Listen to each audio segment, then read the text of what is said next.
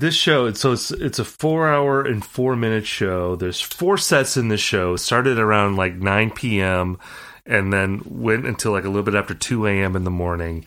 And the sets get longer as they go on. We're only doing the first 2 sets in this show.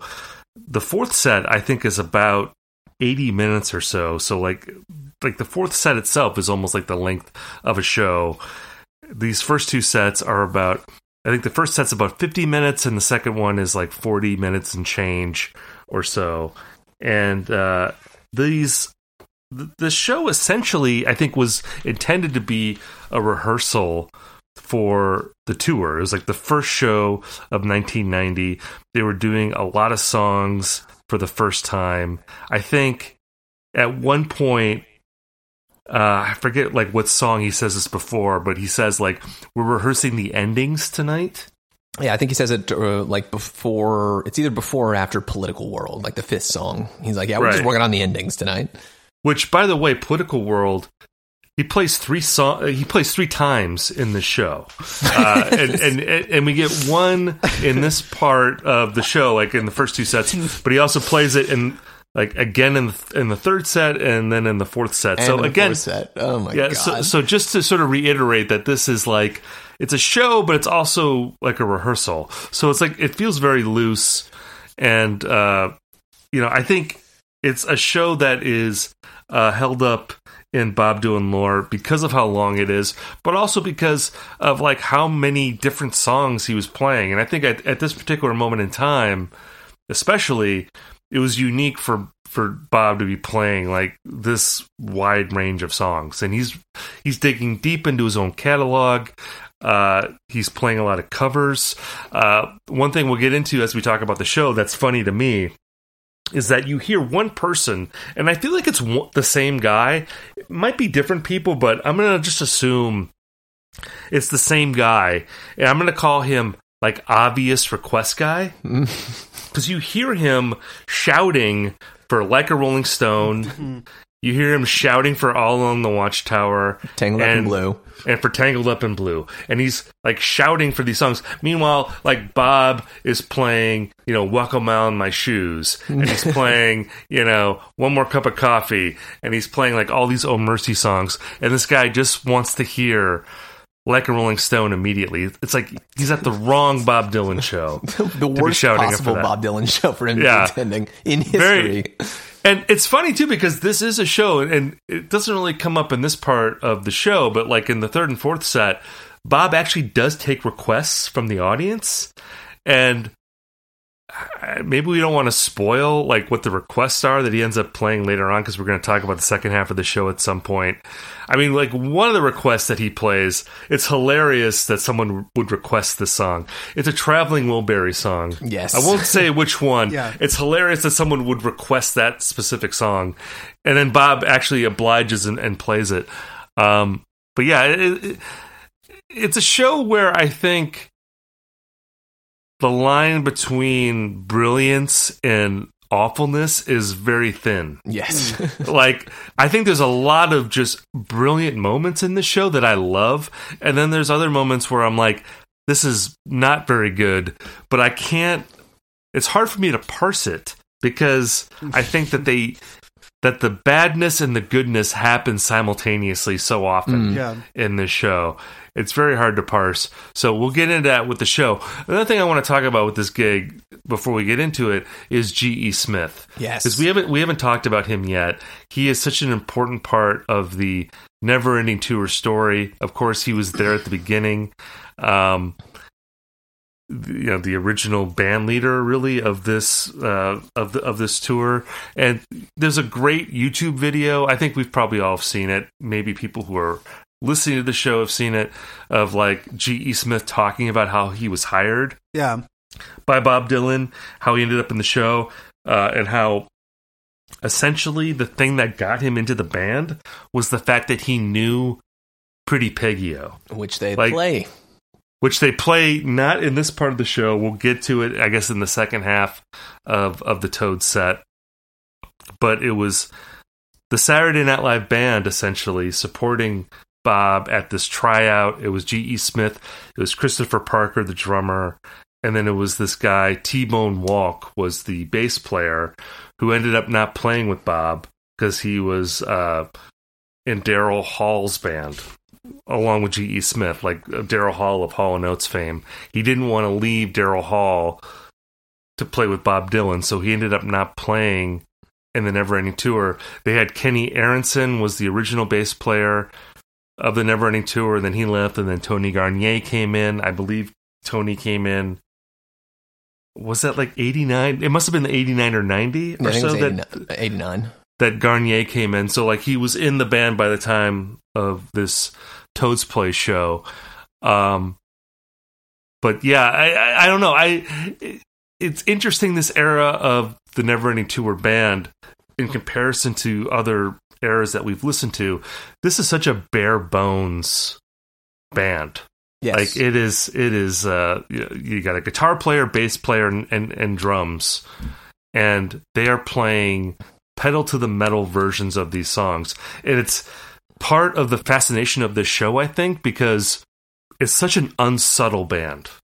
You know, like there's not a lot of nuance to the arrangements of these songs, and it's part of what makes this era so unique, and it's what I love about it. But also, I think, I don't know, it's like a sledgehammer treatment to a lot of these songs. There's no like lighter touches brought to these songs. It's just really heavy, slamming it down, and Bob, his vocals being very hit or miss over it.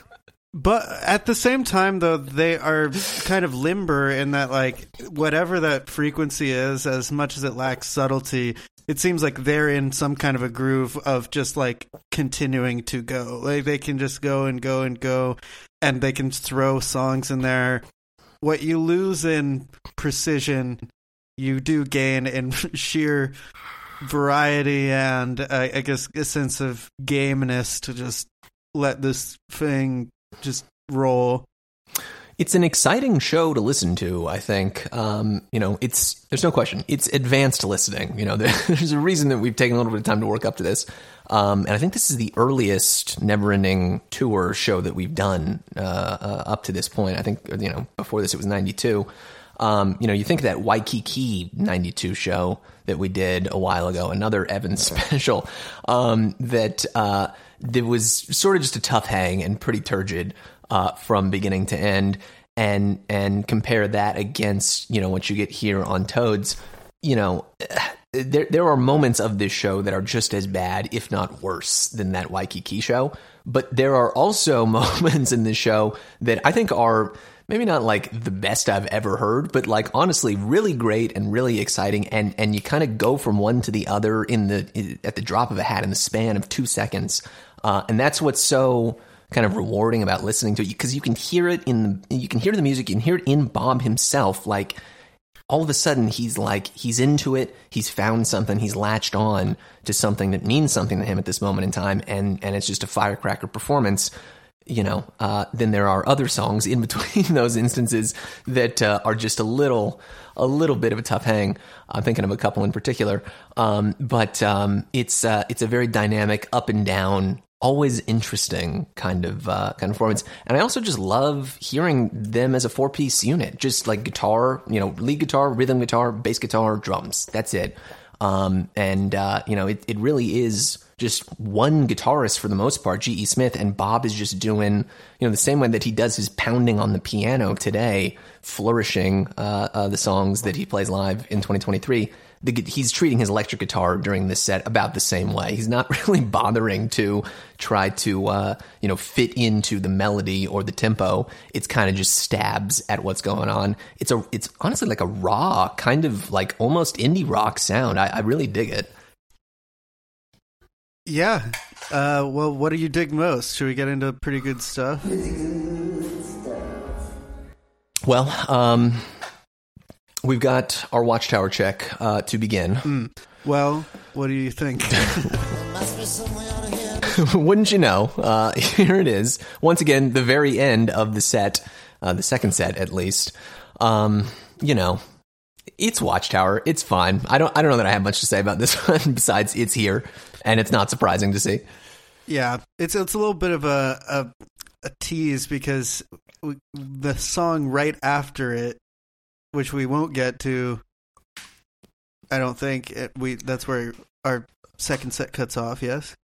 Yes. So yeah, it's things really blow up in a positive way after that.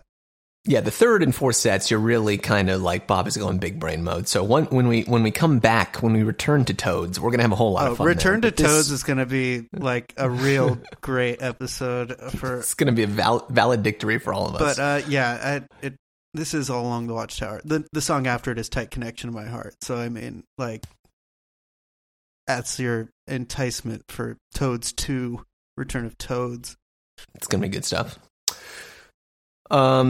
Steven, do you have comments on All Along the Watchtower? Not really. I mean, again, I think it's hilarious that there's a guy, very audible person in the audience who is like calling out for that song, as well as these like other very obvious Bob Dylan hits that he's not going to play in the show. I guess he does play All Along the Watchtower, but I can't remember if he plays Like a Rolling Stone later on or not. That's the very last song. Song 50 of Toads is Like a Rolling Stone. So that guy, he had to be very patient because, again, this is like a 4-hour show. So he had to wait a long time. It's like if you're at a Dylan show you're yelling out for Like a Rolling Stone in like the first hour, I feel like you're a little misguided. I think we can assume that guy did not make it to the end of the fourth set. Well, I don't know. I mean, this audience, I think part of the vibe of the show is that the audience is like really into it. And they are audibly excited like throughout the gig. And, you know, as I was listening to the show, I was like looking at photos of Toad's Place because I was just like kind of trying to recreate in my mind what this show must have been like. And like on the website for Toad's Place, it's described as Connecticut's premier nightclub. And it is like a well-known place. Like a lot of people have played there over the years. It's like a well-established music venue in Connecticut. But like the exterior as well as the interior, it just looks like a corner bar. Like it looks grimy. like a very basic place. So the fact that Dylan was playing there in 90, even at that point in his career, which again he wasn't at a high point, although he was coming off of "Oh Mercy," you know, the very critically acclaimed record. I mean, he was playing bigger venues than this, certainly in 90. It's a 1,000 capacity spot. Yeah, I mean, I've seen varying numbers for the capacity. I've seen 1,000. I've also seen like 700, 750. Like I wonder if it was smaller in 90 than it is now. Like maybe it's been expanded in the 30 years since. Like contemporary reports, like there's a Rolling Stone review of this show that was written at the time. It's also written about in the Clinton Halen book that I have, A Life in Stolen Moments. I'm looking forward to hearing about that. Day by Day. Well, and he writes very positively about this show. And I think at the time, people like looked at this as like a great Dylan show because of the variety of the set list, because it was so loose and different. You know, I think that people's expectations of what Dylan was like live is maybe a little bit different like then compared to now. I think that this show was definitely looked at as like, wow, it's amazing that he did this show. You know, it just as an experience of Bob Dylan digging this deep into his catalog. And again, like when we do the Return to Toads, I think the second half of the show is especially bonkers. I don't know what the word is. Yeah, like there's some crazy moments going on. You know that you know was like pretty exciting for people at the time. But you know, going into the pretty good stuff for me, I mean, again, I think you have to start with the set list itself being pretty good stuff. And even like by modern standards, this is like a very adventurous set list. Like, he's all over the place. You know, digging into like all these covers. I personally was happy to hear him play "Oh Babe, It Ain't No Lie," which is a song that he ended up playing at the end of the 90s. Actually, the first Dylan show I ever saw, he played this song. This is a traditional kind of like gospel folk song. The first show I ever saw Dylan play in Duluth in July of 1999, he did this song.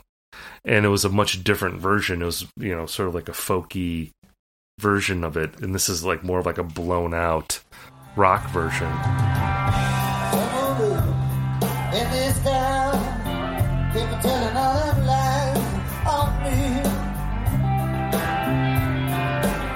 Was that a lady with blood and die? Stop telling all them lies on me. Oh, baby, there's no lie. Oh, baby, there ain't no lie. Oh, baby, there's no lie. There's lies, honey, honey, high.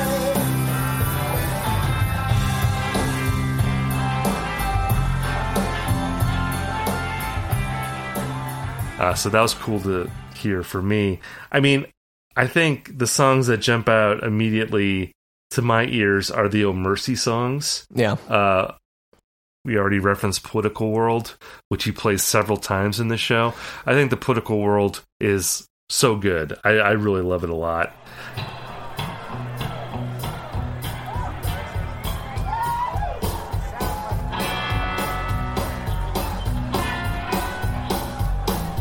Even in the political world, there's nothing to do. I didn't check and show your back, but I'm protecting way.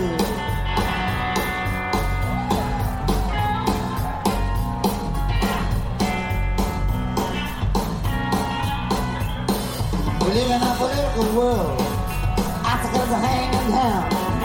Well, the bills ring and angels sing and clouds overlook the ground.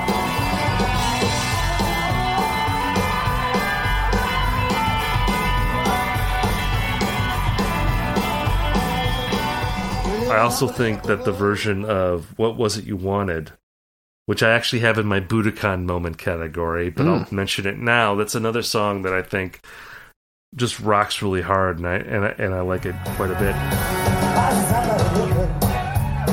Why don't you give me that kiss? Someone there in the shadows. I might have missed. I'm looking for you. Tommy again. Over there in the shadows. I would know.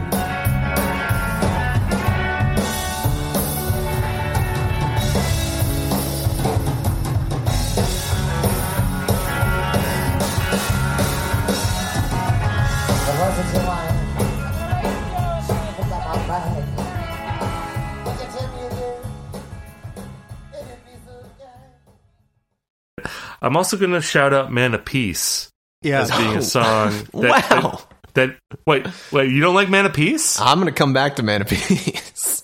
You go I ahead. really see. I really okay. I'm curious to hear if you're going to like not like that. I really liked that performance, and I like that he dug that song out for this. And I think he actually makes a reference before that this is like one of my religious songs. Yeah. He sure does. Which is a sardonic comment to make about that. But yeah, I really like that song a lot too. So like the Oh Mercy songs, Man of Peace, and then I'll say like a lot of the covers that he does. Everybody's Moving, another song, another cover song. I think that works really well for me. It's interesting to hear him do Trouble No More, which of course he ends up rewriting as Someday Baby. Someday, maybe, yeah. Someday, baby, they're gonna worry mind anymore. On Modern Times. So yeah, those songs jump out for me. I think those are all great choices. I agree. Yeah, I also liked Man of Peace, and Wow. I liked. Yeah, I mean, See, Ian. Okay. Let's get into this now, Ian, Yeah, because what's you're up? doing Let's like do the it. wow. You're doing a lot of side comments. You're acting like it's self-evident that that's not very good, but now you're already outvoted on that being like strong. So like what is your deal with that song? I get to be the Joker for once.